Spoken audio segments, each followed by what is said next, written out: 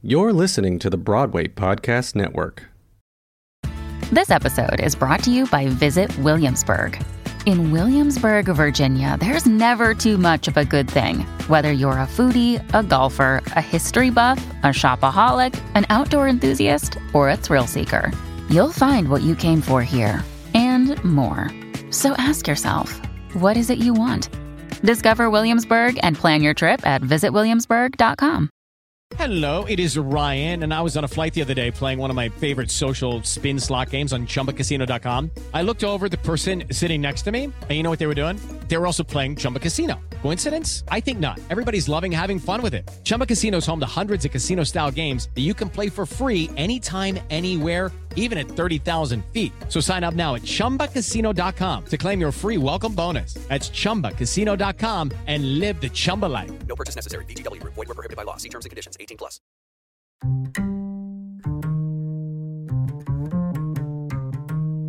Welcome to episode 8 of Destination Freedom Black Radio Days podcast. I'm your host and producer, Donnie L. Betts. Black Radio Days bring you a special podcast today, my interview with author of Enrique's Journey, Sonia Nazario. For more than 20 years now, Destination Freedom Black Radio Days picked up where the first nationwide African-American radio drama left off. The original boundary-breaking program produced in Chicago by Richard Durham more than 60 years ago walked the daring line between reform and revolution. It illuminated important yet largely unknown chapters in the history of human rights and demonstrated how radio played its part in the struggle for social change. However, as McCarthyism and anti-communism tightened its grip on American broadcasting, the radio program was shut down in 1950. Our current show, now branded Black Radio Days, draws on the classic archives of the original Destination Freedom program. Since 1998, we've continued the tradition of showcasing the extraordinary lives of great African Americans and other people of color, past and present. In our upcoming season, we will examine the intersection of law enforcement and communities of color by exploring the complex issues of police shooting, immigration, and gender bias. Support for Destination Freedom is provided by Bonfils Stanford Foundation, the Eulipians Fund of the Denver Foundation, and Arts and Society. For more information, please visit nocredits.com and click on Destination Freedom.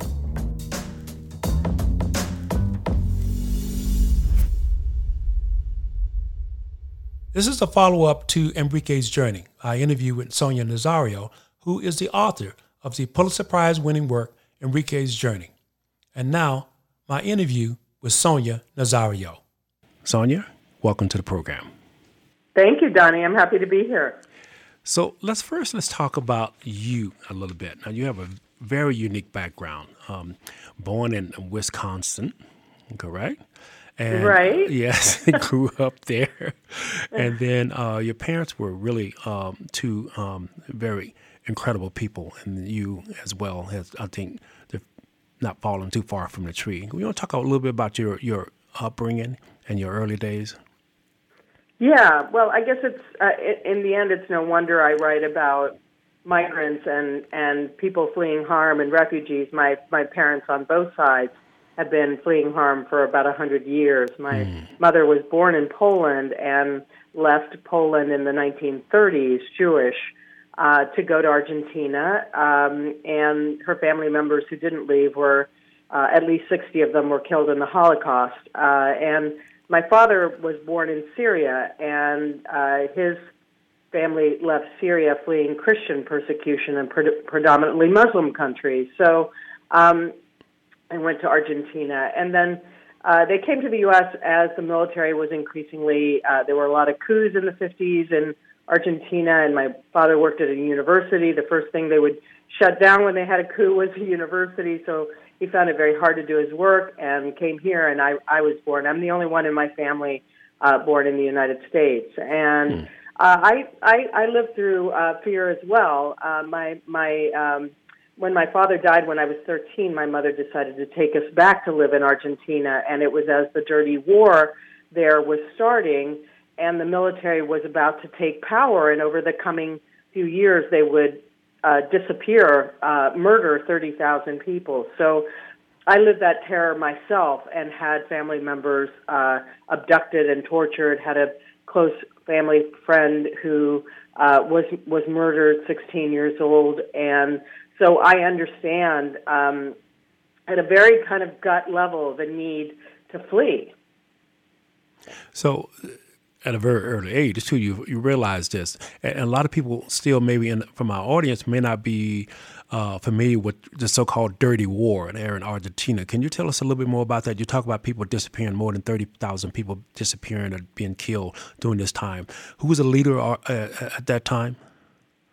So this was a time when the military in Argentina took power, and they believed they were fighting leftists who were trying to take control in Argentina. It was a fairly small leftist movement, and they viewed it as a cancer that had to be cut out of the country, and so they started abducting professors, journalists, teachers, anyone that was advocating for a more just society. It didn't take much for them to target you. They thought people who had beards were lefties. So, and people would just disappear and be tortured and then be shot or be drugged with a powerful anesthetic and pushed out of helicopters into the ocean to drown and be eaten by the fishes. And so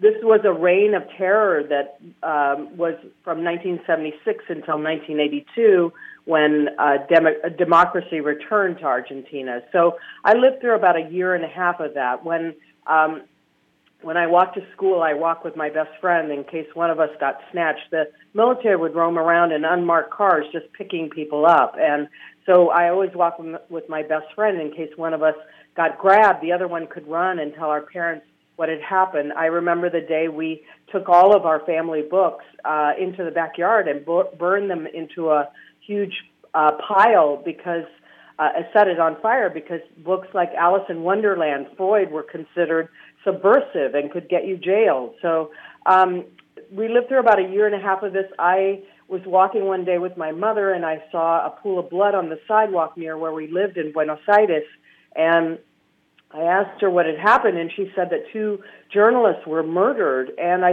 asked her why, and she said, well, those journalists were trying to tell the truth about what's going on in this country. And what I realized in that instant was that people didn't really understand the magnitude of what was happening around them, and that you can't have a democracy without a strong press that's willing to hold people in power accountable. The military wanted one narrative of what was going on in that country, and it viewed any competing narratives as threatening. And so that sounds somewhat familiar these days, sometimes in the United States. And so they would kill journalists who they thought were telling a narrative that didn't coincide with what they viewed the narrative to be. So it was a terrifying time, and it really showed me the need that people have. We have 71 million people now displaced in the world, forcibly displaced. They've left their homes because of violence and persecution, 26 million refugees, and really our refugee system was set up after World War II because during World War II, we turned back a ship with 900 Jews on board and said, you can't dock at U.S. shores. We're going to send you back to Germany.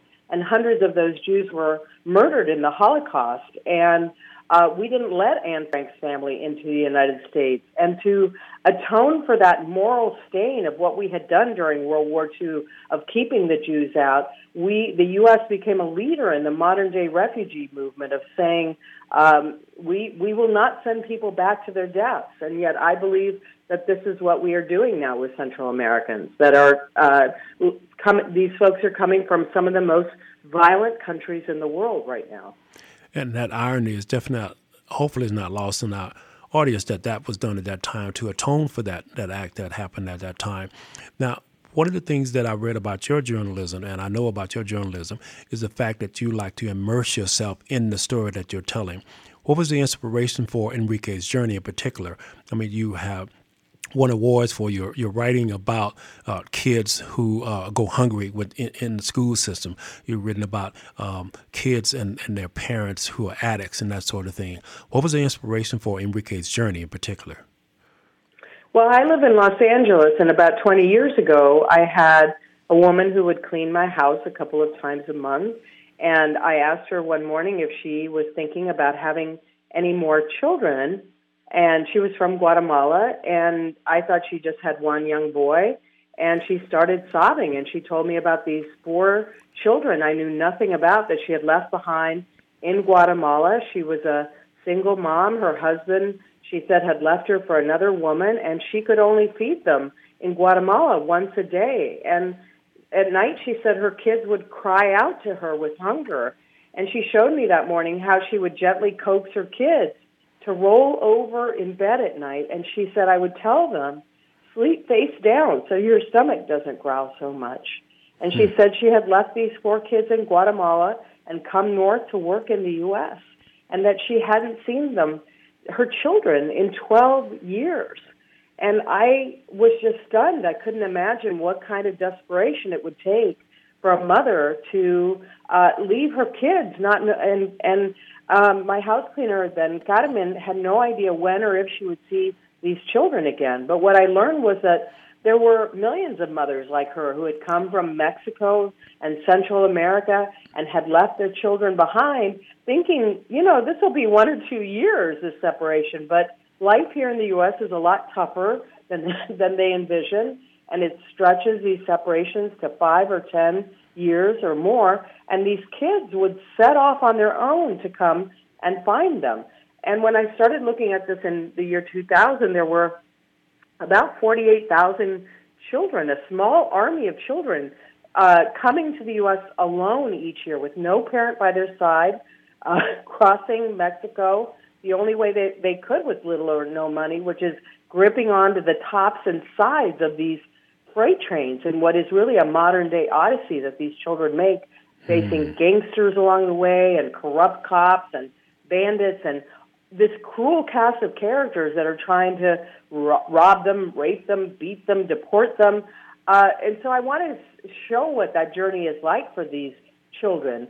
Since that time, in the ensuing 20 years, especially in the last 5-6 years, the story has changed. These children are still coming to find their moms in the U.S., but the primary thing pushing them out of their countries is this violence that has really grown enormously in the last 5, 6, 7 years in Honduras, El Salvador, Guatemala, where the gangs really control these neighborhoods.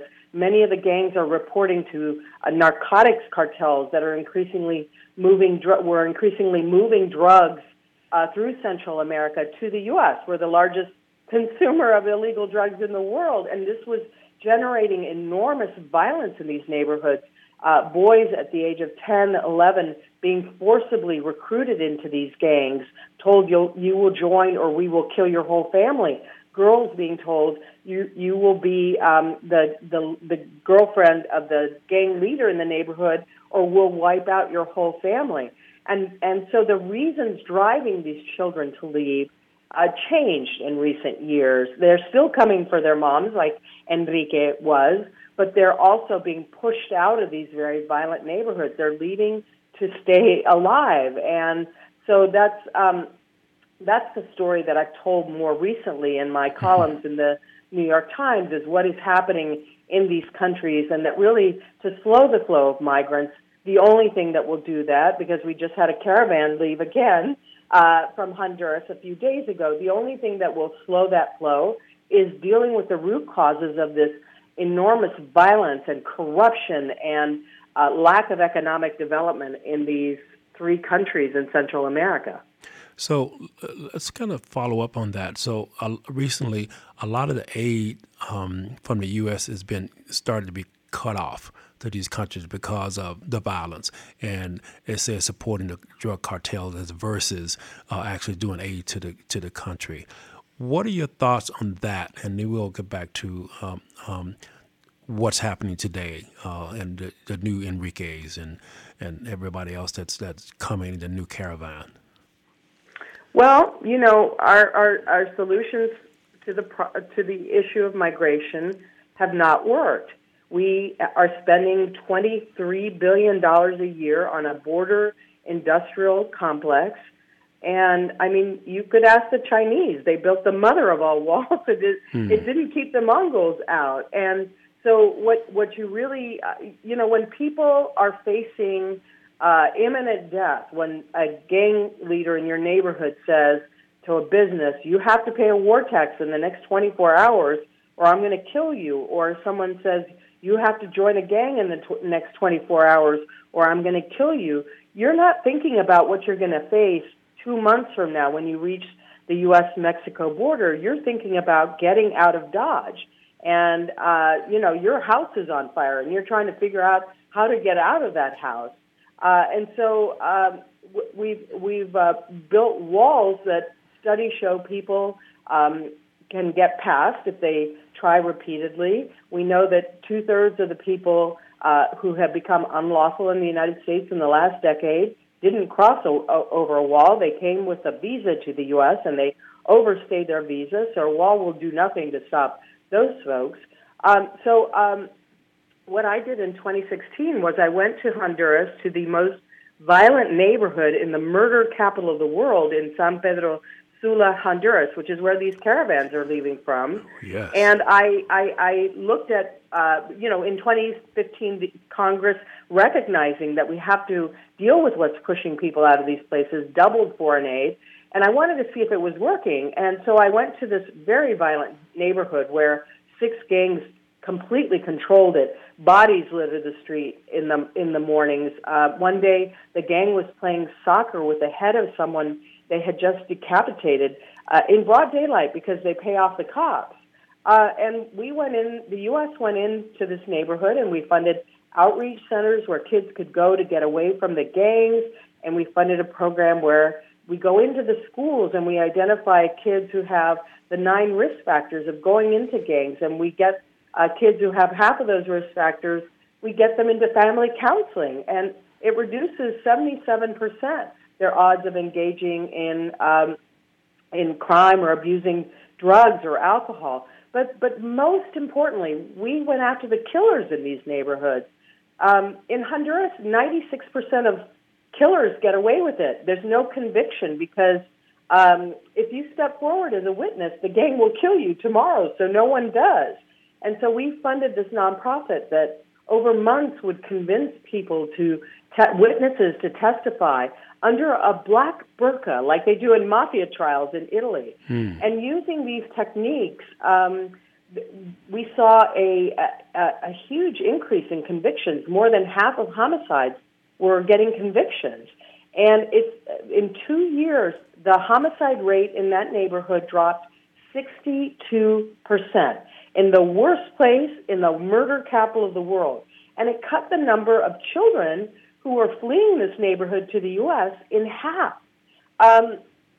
So I believe, and some on the left strongly disagree with me because they say, anything the U.S. does in Central America is bad, and I fully understand. I have a master's in Latin American studies, how bad our history has been in some of these countries, especially Honduras, which we treated as the original banana republic. I mean, if United Fruit didn't like a president who was elected in a company from the U.S., United Fruit didn't like a president elected in Honduras, they sent in the U.S. government to change that president. Yes. So I fully get the history there, but I argue that if we're doing something that works and is good, why don't we get our government to do more of that? And instead, President Trump has basically cut almost all foreign aid, cut these programs, and the nonprofit group that was doing that work, getting witnesses to testify, just cut their staff by more than half in Honduras because of the lack of funding.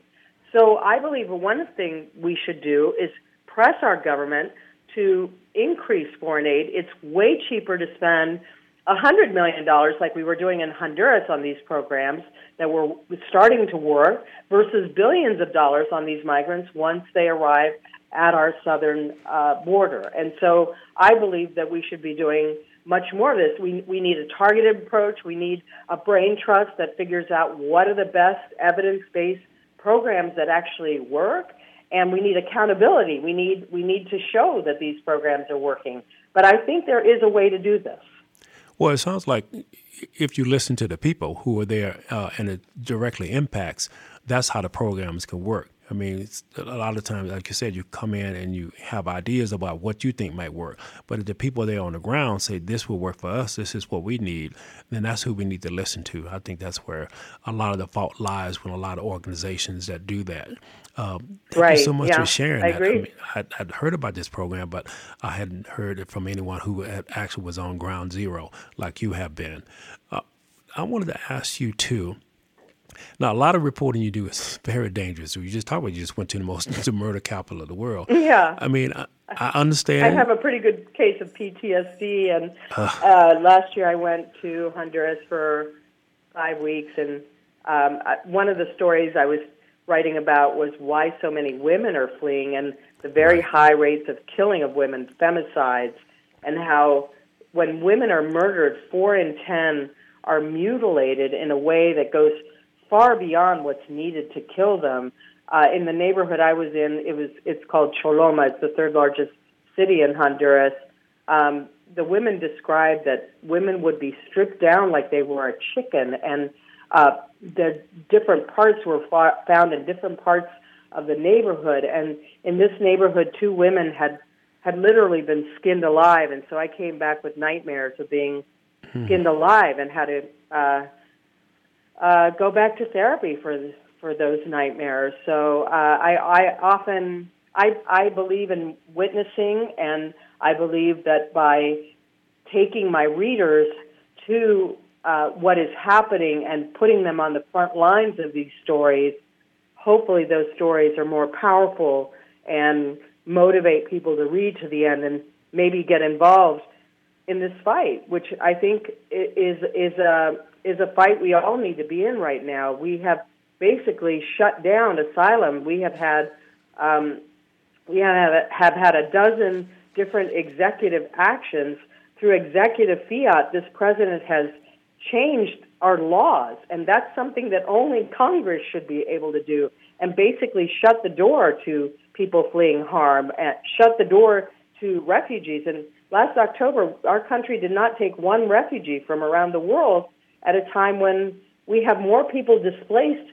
than at any time since the massive displacement that followed World War II. We have shut our doors to people who are running for safety, asking us for safety. And I believe that that's wrong, and I don't believe that that's in keeping from what the surveys show, what most Americans want us to do. They want us to do some of this. Let's talk in the last few minutes that we have, about 5 minutes left in our time. You have 2 organizations that you support, and we'll talk about detention centers here in Colorado and California, so on and so forth. But one of the organizations that you support on the board of is Kids in Need of Defense. Can you speak a little bit about that? Yes. I think children who come here alone, they've suffered so much trauma in their home countries and on this very difficult journey here, and now getting into the United States because, basically we're not letting people come into the U.S. and ask for asylum, and even if the few who do get in and ask for asylum, we're kicking them back into Mexico, into very lawless towns on the Mexican side of the border, where they're being asked to wait for months, even years, while their court hearings in the U.S. progress. So these children arrive with a lot of trauma. I believe the 2 most important things for these kids is therapy and a lawyer, so they don't get sent back to that harm that they've just fled.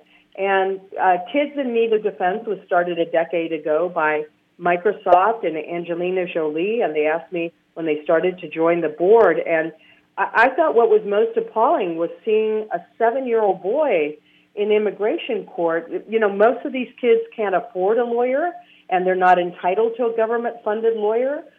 No immigrant is, even a child. And so if you can't afford a lawyer, you have to stand before that judge. If you're 7 years old, if you're 5 years old. There are toddlers that stand before these judges by themselves, and they're being expected to present their own complex legal asylum case. In 2017, we had 24 babies stand in court alone. Children who were, babies who were abandoned by the smuggler at the border, or they were in some way unaccompanied when they entered the United States. And that child was expected to do this on their own, get expert witnesses and get police reports from corrupt police departments 4 countries away, and fill out dozens of forms in English when they may only even not speak at all or speak Spanish. So this just seemed like an incredible sham. I could not believe that this was happening in our judicial system. And Kids in Need of Defense recruits, we have recruited about 50,000 pro bono lawyers. I used to not have a fond relationship with lawyers as a journalist because you ask them, what color are your eyes? And they say, I have to get back to you in 2 weeks. And even then they don't tell you. But I've met now, I've become a big fan of lawyers because I've met these incredible lawyers who, they know nothing about immigration law, but they're transactional lawyers, or they are real estate lawyers or tax lawyers, and yet they agree to represent a 10-year-old child, and they win 98% of their cases. So the thing is that if you have a lawyer, 7 in 10 of these kids win their cases. They are allowed to stay here legally, but without a lawyer, 9 in 10 of them lose their cases. Right, so having that lawyer, we all know that having a lawyer by your side in court is critical, and even more so for a child. So I have been a big proponent of Kids in Need of Defense, and any way that your listeners can help translating or donating with their treasure, or if they know lawyer friends, we have offices in 7 cities across the U.S., so it would be great if people could get involved. Thank you so much. We've been speaking with Sonia Nazario, Pulitzer Prize-winning writer, author of the book Enrique's Journey, in support of also a production that's coming up the 22nd of February at El Centro Teatro called Destination Freedom, Enrique's Journey, Parts 3 and 4. We presented Parts 1 and 2 in November this past year. Hope that you'll be able to listen in. Hope you can attend at Teatro. We get information at nocredits.com, at kgnu.org. Sonia, it's just been incredible speaking with you. I wish we had more time, and we'll probably have to come back and do a part 2 of your interview as well. But again, thank you for allowing us to do this production, allowing us to be part of your journey, and just keep doing the strong, incredible work that you're doing. And just for the listeners out there as well, too, we'll be supporting an organization called Casa de Paz, who does work with the detention center in Aurora, Colorado, getting aid to the children there. So, Sonia, that's wonderful, and thank you so much, Donnie, for doing this production. Thank you so much, and we'll speak again in the near future. Okay, thank you. Bye-bye. Bye. Thank you for listening to Destination Freedom. Please subscribe to our podcast at Spotify, iTunes, or wherever you get your podcasts. Follow us on Facebook at NoCreditsProductionLLC.com, Instagram, and Twitter at Donnie Betts and at No Credits Production LLC, or at Black Radio Days. I'm Donnie L. Betts.